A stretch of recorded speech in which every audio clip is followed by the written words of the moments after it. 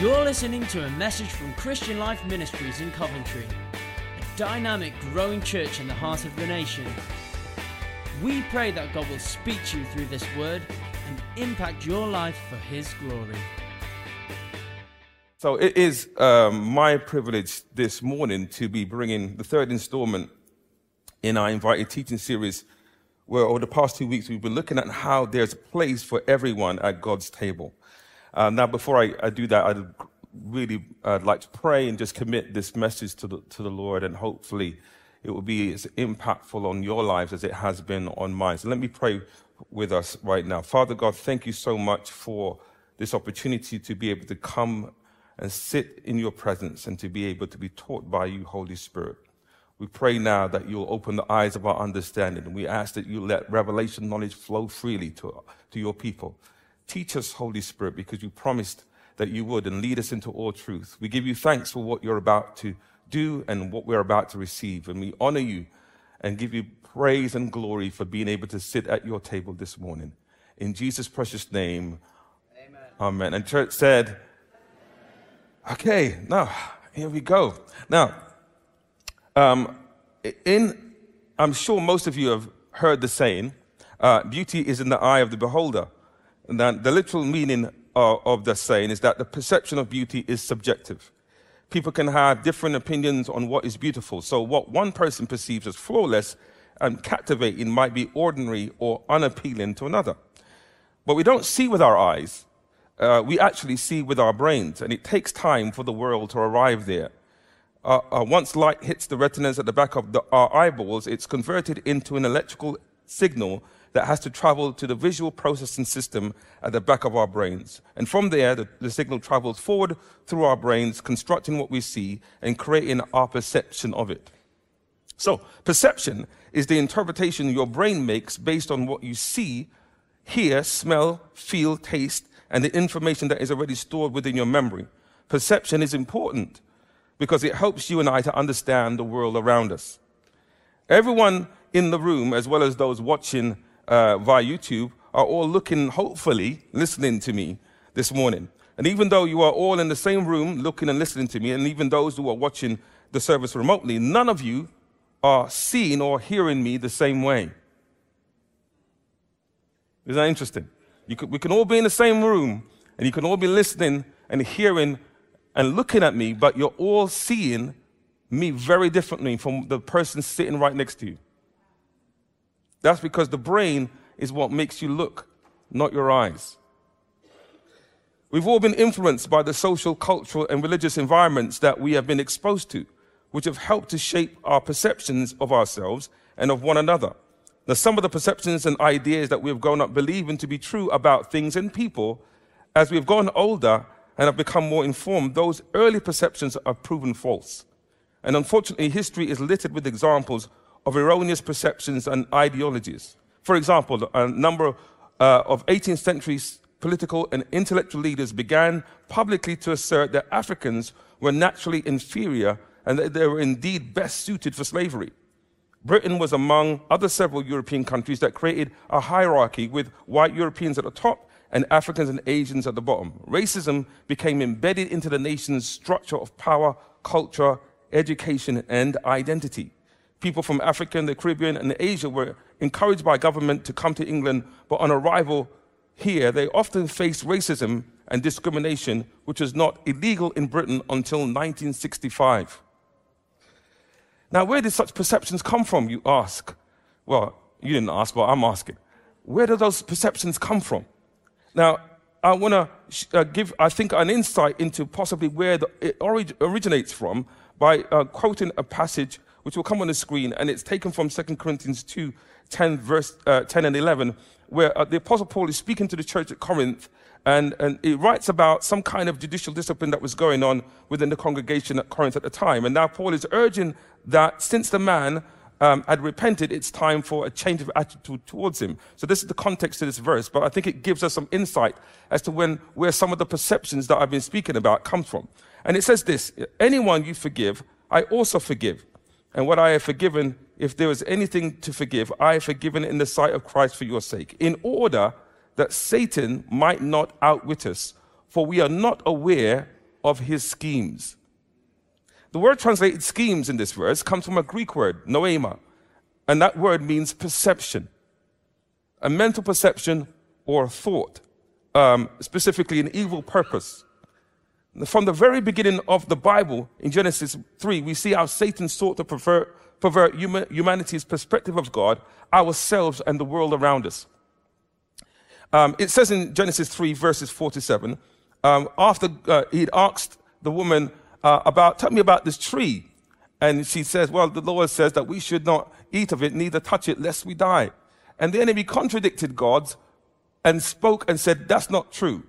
And he said these words, you will not surely die, the serpent said to the woman, for God knows that when you eat from it, your eyes will be opened, and you will be like God, knowing good and evil. And when the woman saw that the fruit of the tree was good for food and pleasing to the eye and also desirable for gaining wisdom, she took some of it, and ate it, and she gave also some to her husband who was with her, and he ate it. Then the eyes of both of them were opened, and then they realized they were naked, so they sewed fig leaves together and made coverings for themselves. Do you see how this works? Before, I'm certain that in the time that Adam and Eve were wandering through the garden, enjoying the blessing of that environment, they walked past that tree every day. It was exactly how God said it was, until they got a different perspective given to them by the enemy. And he said, it's not that. It's not what God said about it. Your eyes will be opened and you'll be like God, knowing good and evil. And the moment he spoke those words, their perception changed. And the scripture says, when she saw the tree that she always saw, but now she was seeing it from a different point of view. That's the power of words. The power of words to change what we see and how we see it. So perception is not in the eye, it's in the mind. So it's important who you're listening to. Because who you listen to can change what you see and how you see it. Does that make sense? So there are a few things that you can confidently say that you know about me, even if we have never personally met or had a conversation. And these things that you know about me, you know by observation alone. Number one, I am a man. Agreed? Thank God, Jesus. Secondly, I'm a black man. Great. So far, so good. I'm not that tall. Okay, all right. Not so loud on that one. And I speak English. Sometimes Jamaican patois if you push me enough, right? But there are some other things about me that you would also be able to conclude with a reasonable amount of accuracy, again, just by observation alone. I can sing a little. You agree? I love people, especially children and babies. You know that. Once a baby is born, I'm like a magnet to them. I love them. And I love Jesus. Of that, there can be no doubt. But then there are other things about me that you can only really know if you take the time to speak to me, to listen as I share with you things about myself that cannot be discerned from a distance. Let me share a few of those things with you now. I love to talk, which is handy because that's what I'm up here to do today, right? I am an Arsenal FC football fan. No, calm down. We're at the top of the league right now, so just be calm, all right? Yeah, I will. I love chocolate, and not the cheap stuff. So if you're thinking about getting me some, please make sure it's quality. Start at Ferrero Rocher and work your way up from there, okay? I also love tea, but there is an issue because there is a way that you need to make tea for me. And unfortunately, the staff here don't want to get involved in that because it's a whole process. So if you want to know how to make tea for me the perfect way, I will teach you if you come and speak with me afterwards, okay? I've been called a food snob by some. I'm not quite sure exactly why that is. Well, maybe I do a little. I think it's because I can be quite direct about the things that I want to eat and the things that I would rather not eat, especially if I've been invited round for dinner and I've been asked if there's anything that I particularly do not like. So for me, personally, jacket potatoes are a side dish and not a main meal. And I know for my British family and loved ones in the room, you may not agree with me, but although I'm an Englishman, I've been brought up in an Afro-Caribbean background, and I'm not a vegetarian, God bless them, all right? I need some meat on my plate, all right? All right? Anyone agree with me? Okay, all right. I've got a few people that agree. Okay. Thank you. Now, believe it or not, I used to be a very picky eater, yeah? And would, yeah, I'm sure and used to be, and would only really eat West Indian food because that was what I was brought up eating, and everything else looked somewhat strange and unappealing to my stomach. And as I got older, due to my work, I would travel to various countries, and of course, I wouldn't be able to find Jamaican food in places like Finland, Sweden, Iceland, or Poland, right? So I had a choice. I could either had to fast for the duration of my trip, which sometimes lasted weeks, or try something different and live, right? It turns out that I quite like Polish food, yeah? And I quite like Italian, French, English, Chinese, Indian. You get the point. The reason why I was able to embrace those things is because I was forced into a situation where I had to eat to live. And I had to try different cultures, different foods, in order to experience those different things. I had to be open. Does that make sense? So the title of this week's message is A Place at the Table. And I will be primarily speaking from the book of Acts chapter 10, where the Apostle Peter also found himself in a similar dilemma. But let me first bring some historical context before I read a few verses for you. In its infancy, the early church was almost 100% Jewish. That would not surprise us. The people whom God inspired to write the books of the Hebrew Scriptures, the Old Testament, had all been Jews. The promised Messiah, Jesus of Nazareth, was Jewish, though it is said that people from every nation under heaven in Acts 2 were among the 3,000 people converted on the day of Pentecost. They were obviously not Gentile or non-Jews, because since they were all in Jerusalem to celebrate a distinctly Jewish religious festival. Not surprisingly, therefore, the very first believers in Jesus assumed that to be fully eligible for God's blessings, a person had to observe Jewish ceremonial rituals. Now, Jewish law tries to separate Jews from Gentiles in order to prevent Jews from adopting idolatrous behaviors, and this extended to dietary laws which limited social interactions. Now, in Judaism, chosenness is the belief that the Jews, via descent from the ancient Israelites, are the chosen people, i.e. selected to be in covenant with God. Now, in the Western mind, the word chosen is often equated to preferred. When we go out, for example, for some ice cream, we choose flavors that we like best. When we choose something, it often means that we prefer one thing over another.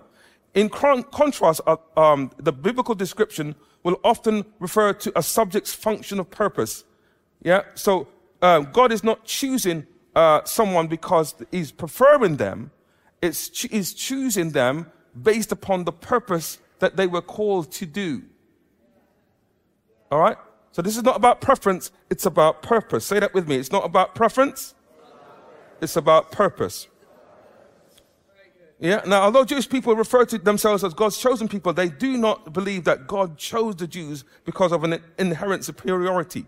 Now, some of their food laws, known as kashrut, which simply means fitness, these rules are contained within the mitzvah. The mitzvah is a commandment, mainly in the books of Deuteronomy and Leviticus. Following these dietary laws shows obedience and self-control. Now, here's a picture of some of the foods which are allowed, which is called kosher, and those which are not allowed, called treifa. All right? So those who are allowed kosher, some of those foods you can see, and some of those are not permitted. Land animals must have cloven split hooves and must chew the cud, meaning they must eat grass. Seafood must have fins and scales.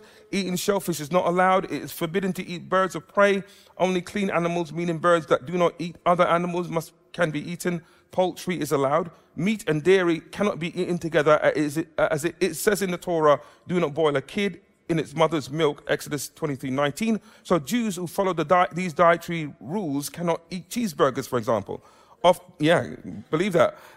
McDonald's is losing out. Often this rule is extended further so that people wait up to 6 hours after eating meat before they eat dairy. So let me just give you I gave you that context because it was important before we dived into this passage in Acts chapter 10 as to why this is important.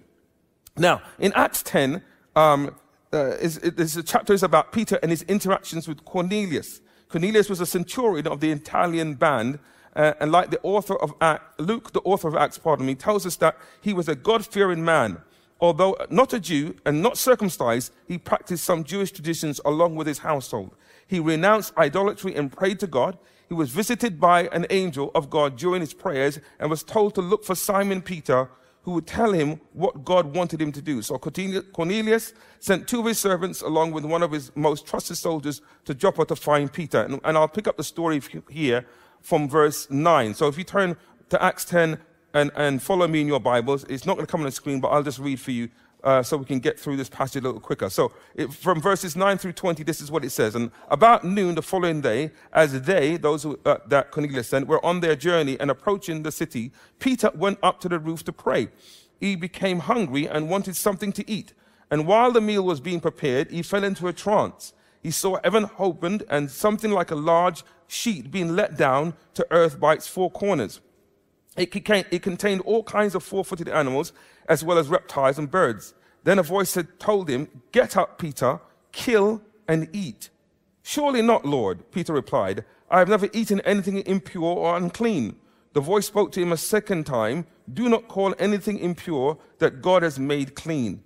This happened 3 times, and immediately the sheet was taken up back to heaven. While Peter was wondering about the meaning of the vision, the men sent by Cornelius found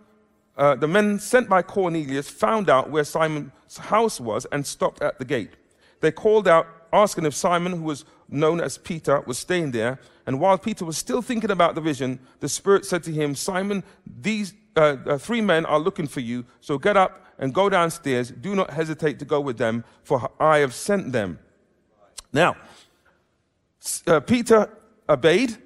Went downstairs, met with these men that God had instructed him to meet with, and went with them. And they arrived at Cornelius' house, and Cornelius had gathered a few of his friends and with him. And when Cornelius saw Peter, he fell at his feet, and Peter told him, "No, rise up. I am a man like you.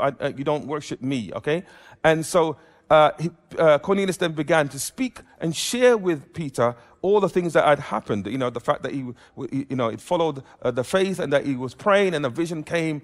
And as a result of that, I sent men to get you and for you to bring me what it is that the Lord has put on your heart for me and my household. So when Peter heard this,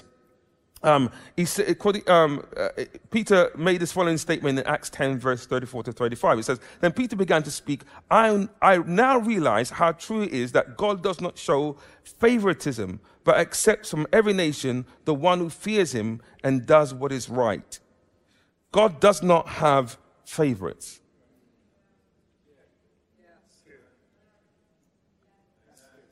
I'll let that one settle a second. Now, I know it feels like you're his favorite. It does. And so it does to me. I feel like I'm God's favorite. But just because I feel like I'm his favorite doesn't mean that I am his favorite. Because God makes everyone feel that way.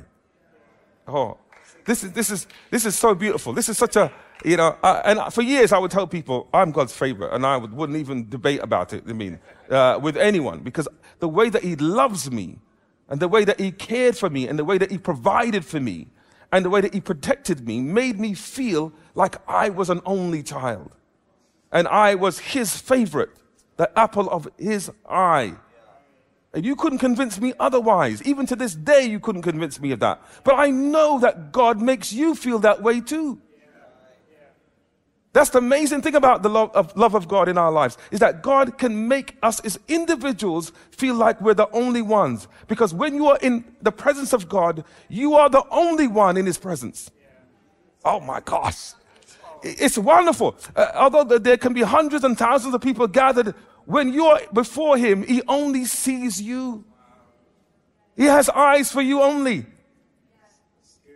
Isn't that amazing?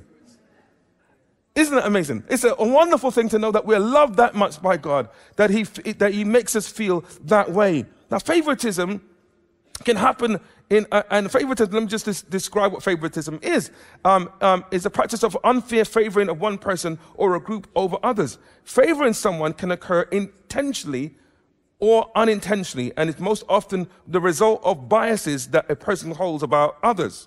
Favoritism can happen in families, in the workplace, and even was found in the early church, which the Apostle James wrote about in his epistle, James 2, 1-4. Now, the story of Peter preaching the gospel of Cornelius, a Gentile, is a turning point in the Bible. It was not customary for Jews to have Gentiles in their homes to preach to them preach the gospel to them. But the reason for Peter's vision was because God wanted him to go forth and spread the word to those who were not Jewish. This would fulfill Jesus' command in Matthew, in which he instructed the apostles to preach to all nations. In the vision, God was telling Peter that he who is cleansed by God is no longer common or unclean, referring to Cornelius. Now, later, before the Jerusalem Council in Acts 15, Peter told the story again to that gathering of early church leaders, all of whom were Jewish. Peter said that God gave the Holy Spirit to these non-Jewish Gentiles in Caesarea, just as he did to us. He did not discriminate between us and them, for he purified their hearts by faith. Acts 15. Peter was basically saying that what he witnessed in the house of Cornelius was a second Pentecost. He said that the Spirit was upon them just like it was on us. Isn't that incredible? God was showing Peter and the Jewish followers at the time, who were the predominant believers in Jesus Christ, that this message, this good news that he had from the kingdom was not solely for them. It wasn't an exclusive thing for them. Jesus came into the world because he loved the world. And all the nations and all the colors and all the cultures and all the tribes, God loved every single one.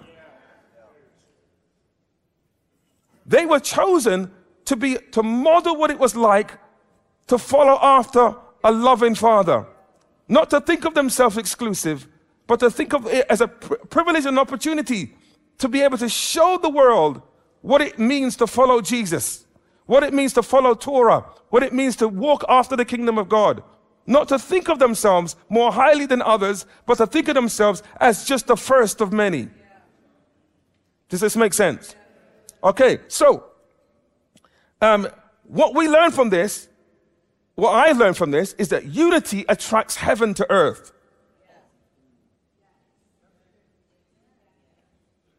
On the day of Pentecost, as they were gathered together, the Word of God says that they were on one accord in one place, and that the Spirit came.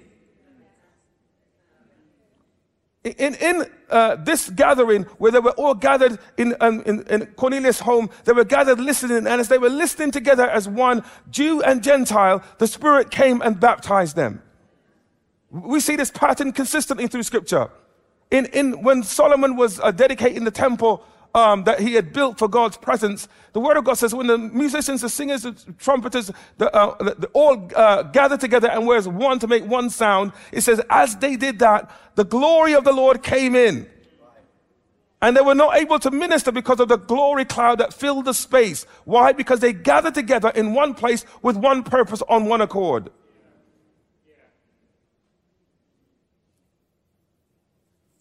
Isn't that powerful? So, but I want to show you something that I think is the scriptures speak to us about here in this text that you may have missed. In Acts 10, verses 1-3, and in also verses 9-12, we see something. I think those passages may come up on the screen for us to read. And let me turn quickly to that and read those verses for us.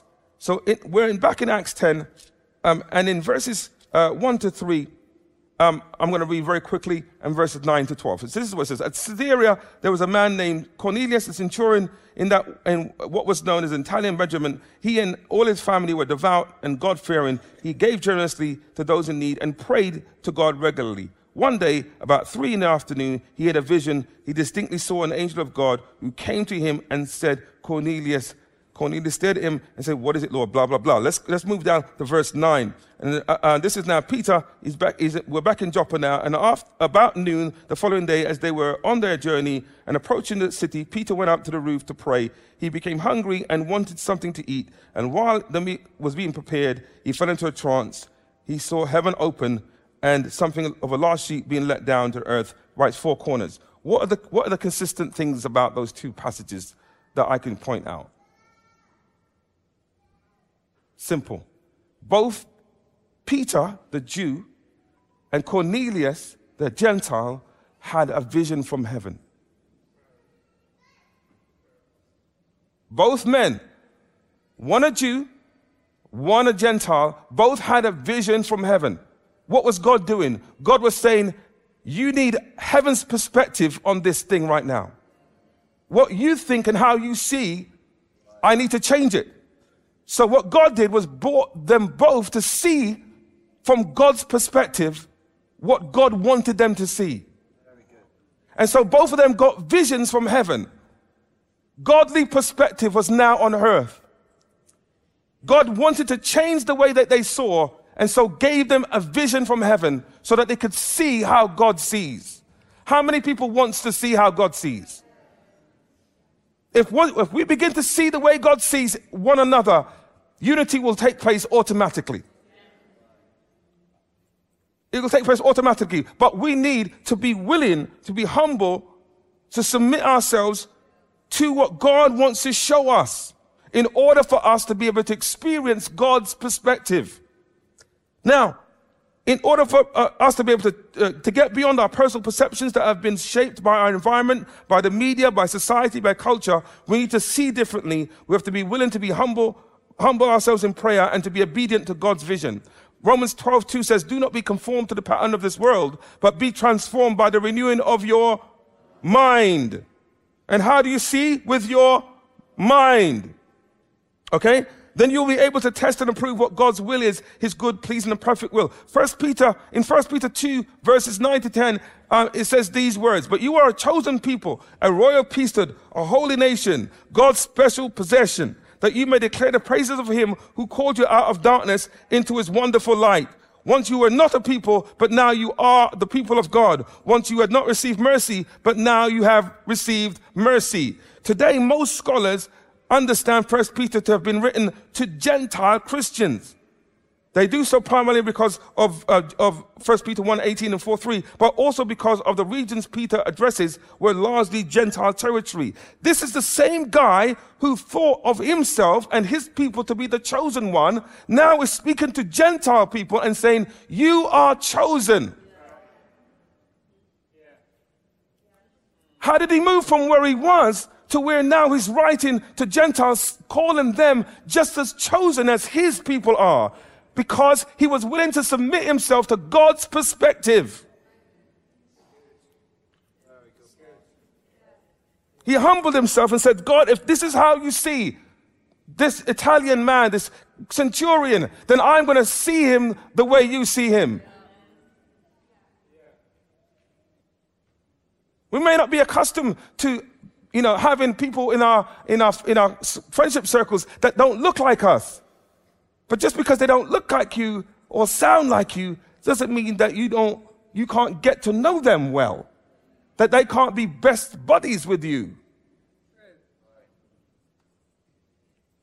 Doesn't mean that.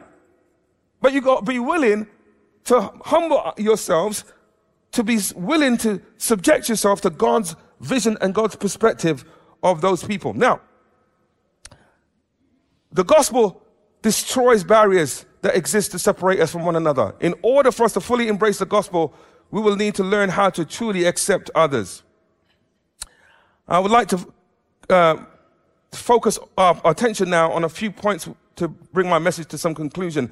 And if you turn your Bibles with me to the book of Ephesians chapter 2, from verses 11 to 22, we're going to read that together. I believe it's going to come on the screen.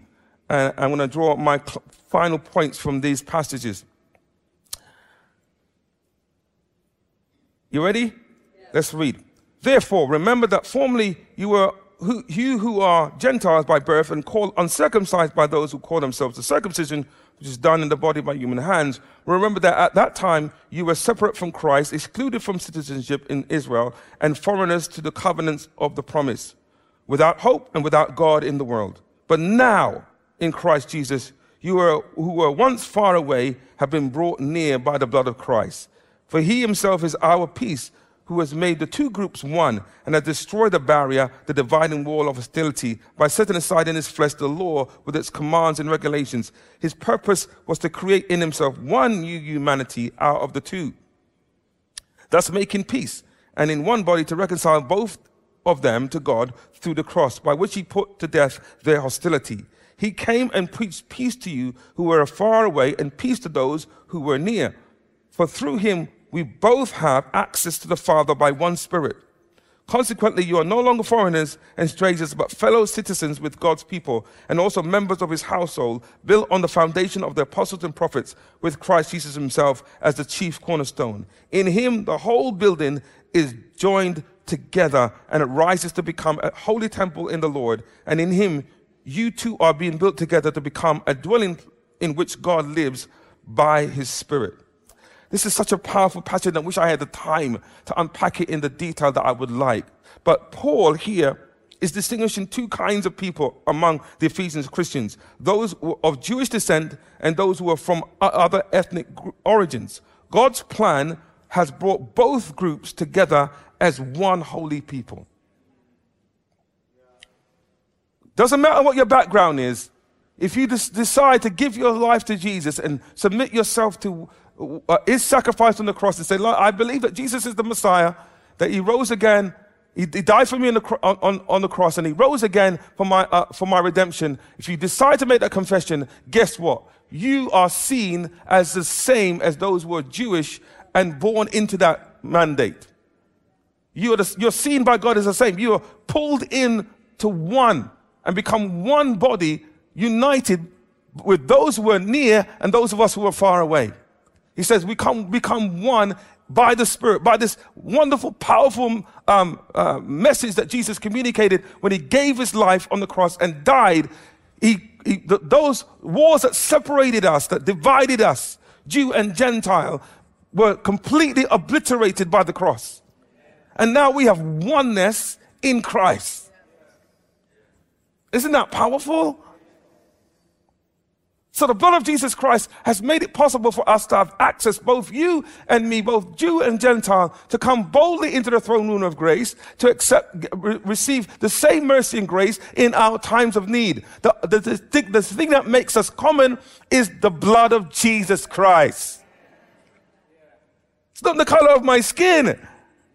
I look different from you. I sound different from you. I'm better looking than you. I mean, it's not any of those things. It is the blood of Jesus Christ that makes us one family. One family. And that's why we have a place at the table. We have a place at the table because Jesus made it possible for us to come. And we come boldly, we come courageously. We come not because we look differently or because we sound differently, but because we have something in common. And that something in common is a person. And that person is Jesus Christ of Nazareth. Amen? So we're part of the same family. You and I are brothers and sisters united. Now, unity is a state of being undivided or oneness. Now, our triune God is a supreme example of unity. God is love and has forever existed in perfectly pure unity as Father, Son, and Spirit. We are here at CLM, are a church of over 50 different nations, and God wants us to know that we all have a place at the table. A place at the table, and this is my first point, means that we are united with God. We just read from that passage. We are united with God. Place at the table means we are united with God. Those Gentile members of the church at Ephesus were without Christ and now in Christ Jesus. Formerly they were dead in trespasses and sins and now and walking according to the prince of the power of the air. Now they are alive, quickened and raised and seated with Christ in heavenly places. They were far from God and now they were brought near by Jesus Christ. Far away and brought near in Christ Jesus. Christ's position is one of nearness to God, and he makes us near to God. He gives us our place in the citizenship of God. We are now members of his kingdom and his family. Through the cross, Christ brought us into a loving union with God. This is the power of this principle. The principle is that we are all invited to the table because Jesus made it possible, those dividing lines, for us to be brought together in oneness in God. That's the first thing that we need to understand about being invited to the table, is that actually the invitation is from God to you and to me. That's the first thing that we're invited into. Before we're invited into anything else, we're invited into oneness with God. The sin that separated us is no longer in existence because of the power of the cross. The thing that kept us apart from God is been conquered by Jesus Christ, who rose from the dead with all power and authority in his hand, so that we can be reconciled to Jesus Christ and God the Father and God the Holy Spirit. And now I can hang out with the Trinity because of the cross. I'm reconciled to God. This is, okay, I wish I could explain it to you more powerfully, but you have nearness to God now. In his presence there is fullness of joy, and that is right, that's a pleasures forevermore. You can draw near to God because of what Jesus did. We've got access into the throne room of grace because of the cross. This is an amazing testimony, an amazing opportunity for us to praise and celebrate the goodness of God. Number 2, we are united with one another. Yeah? A place at the table means we are united with one another. We've been reconciled into one body. We're no longer strangers or outsiders and aliens. True Christianity transcends all the local cultural differences, produces men and women who are friends with each other because they are friends with God. Because of our connection with God, because we share that relationship with God, we are now connected. We are now brothers and sisters. We are now blood, family. I know you don't look like me, and I don't look like you in the flesh, but in the spirit, we look alike. Oh my God. Yeah. In the spirit, we look like we're related. Because we are. So in the physical, if we keep looking and observing one another by what we see with our natural eyes, you miss who that person really is. Because I'm not just physical being. Yeah, I'm a spirit being trying to master the human experience. So if you judge me by what you see on the outside, you've missed who I really am. I am more than what you see with my natural, on the outside. I am strong on the inside. I am big on the inside. I'm tall on the inside, thank Jesus. I mean, yeah. On the inside, I look better than I do on the outside. Because our God works from the inside out. Come on. Come on. Yeah? Philippians 2:1-2 says, therefore, if any encouragement from being united with Christ, if any comfort from this love, if any common sharing in the Spirit, if any tenderness and compassion, then make my joy complete by being like-minded, having the same love, being one in spirit and of one mind. Being of the same mind doesn't mean that we are to give up or erase our differences. Unity and sameness are not synonyms. Unity and sameness are not synonyms. We can have unity without being exactly like everyone else. Yeah, if you take an orchestra, it has many different instruments that look very differently and sound very differently. But when they come together under the conductor who has composed a piece of music and they're willing to submit themselves to that conductor and that piece of music, there's a beautiful sound that comes forth. Everyone has their own sound, but that sound is now under the guidance and the dominance of the conductor. The Holy Spirit is the conductor, and he has composed a piece of music for us that's called unity and love. And if we're willing to submit ourselves to that piece of music, we can then make a beautiful sound that we can create because we're willing to submit our individuality to God's supreme governance. We're different. I'm good with that. You don't look like me. So what? You don't sound like me. So what? The thing that makes the difference is who we've surrendered ourselves to, which is Jesus Christ, the Son of God. That's what makes us. And we are making the same sound. A beautiful sound of oneness, of family. That's why I love this church. I love this church. I love this church. I love this church. I know you do. I know you do. You don't really have a choice, but I mean, I love you. Honestly, this church is amazing to me. And it's amazing because I look out and most Sundays when I'm here, I see the multicolored nation that is in front of me. And I see what God has done to weave and woven all of our hearts together in one place. And the love that we feel for one another is genuine. Truly, I mean, I got some people in here that I know have got me. And they don't come from my background. They don't look like me, but I know they have me. And that bond, that unity, the accord comes from Jesus, who creates that unity in our hearts one for another. How many people in here can testify of that same truth? We got peoples, man. So even if you are a single child who were born in your natural family, you got peoples now. You got peoples, you got family. People that love you and care about you, and they're in this room. Amen? Now, I'd like to invite the band up right now as I close. The final point I want to bring is that because we have a place at the table means that we are united in one purpose. Ephesians 2:21-22 says this: in him the whole building is joined together and rises up to become a holy temple in the Lord. And in him you two are being built together to become a dwelling in which God lives by his Spirit. The New Living Translation puts it this way: together we are his house, built on the foundation of the apostles and prophets, and the cornerstone is Christ Jesus himself. We are carefully joined together in him, becoming a holy temple for the Lord. Through him, you Gentiles are also being made part of this dwelling where God lives by his Spirit. In these verses, Paul says that this unity of Jew and Gentile built on Christ's saving work and his apostles' teaching is a single building built for the unspeakable privilege of housing the presence of God. The ultimate purpose of why we're united together as one people in one place is so that you could be a house for the presence of God to fill. I'm going to say that again because I think you might have missed it. The reason, the ultimate purpose of being invited to the table is not because you are different from someone else. It's not because of any other reason but this reason. We're being built by God, the great builder.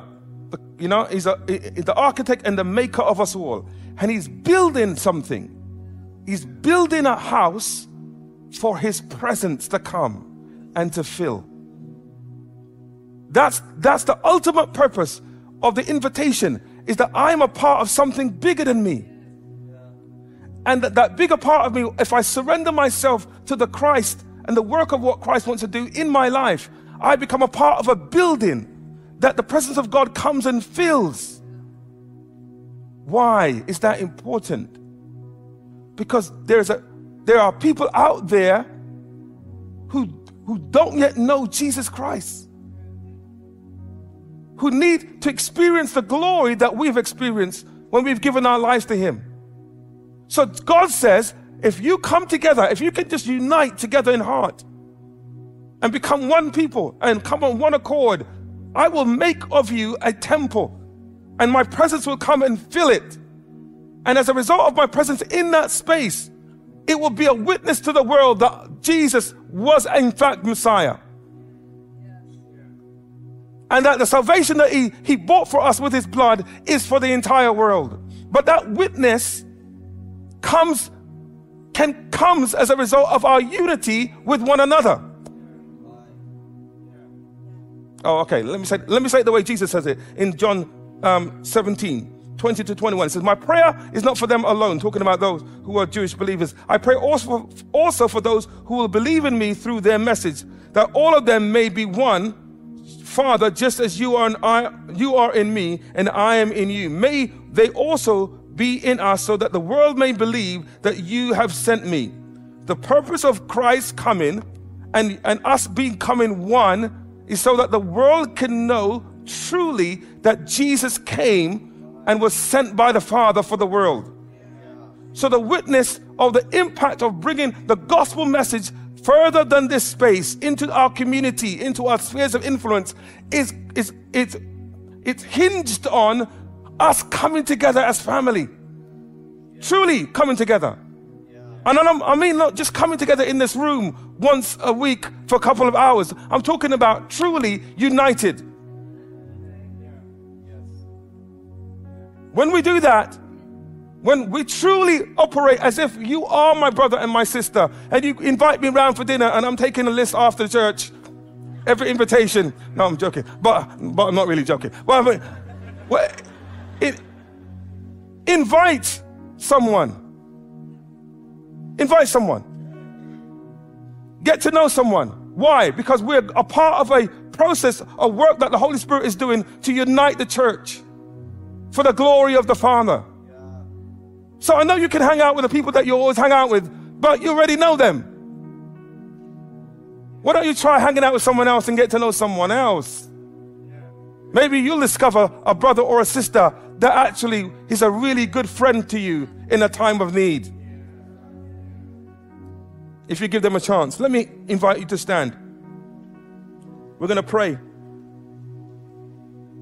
I know I've run over a little bit. I apologize for the time. But let me just say this. Let me ask you a question. Are you willing to admit that you may be carrying some presumptions, prejudices, cultural biases, and even perhaps some fears about people who do not look or sound like you, or maybe preventing you from reaching out to invite them to sit down with you at your table?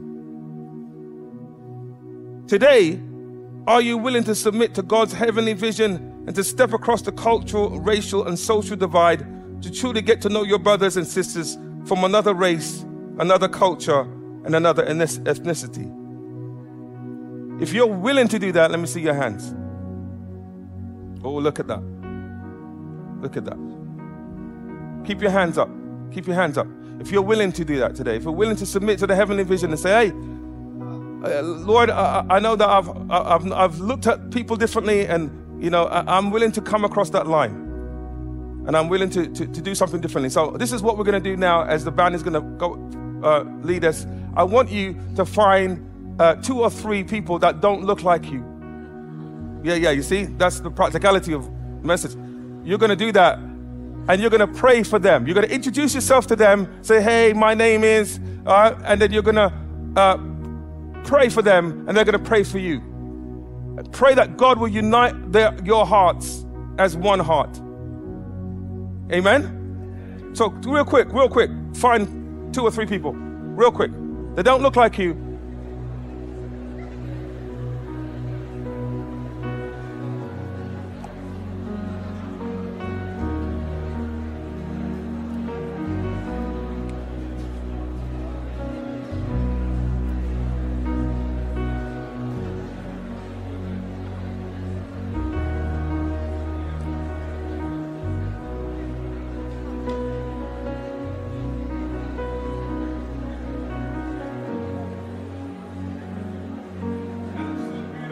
Looks so good.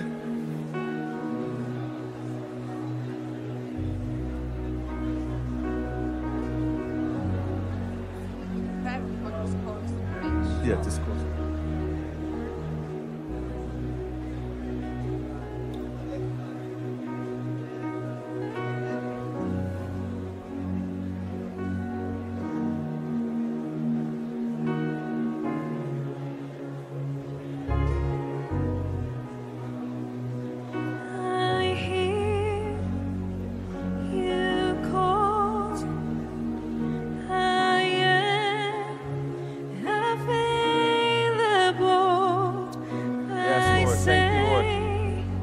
Thank you, Father. Yes, Lord, I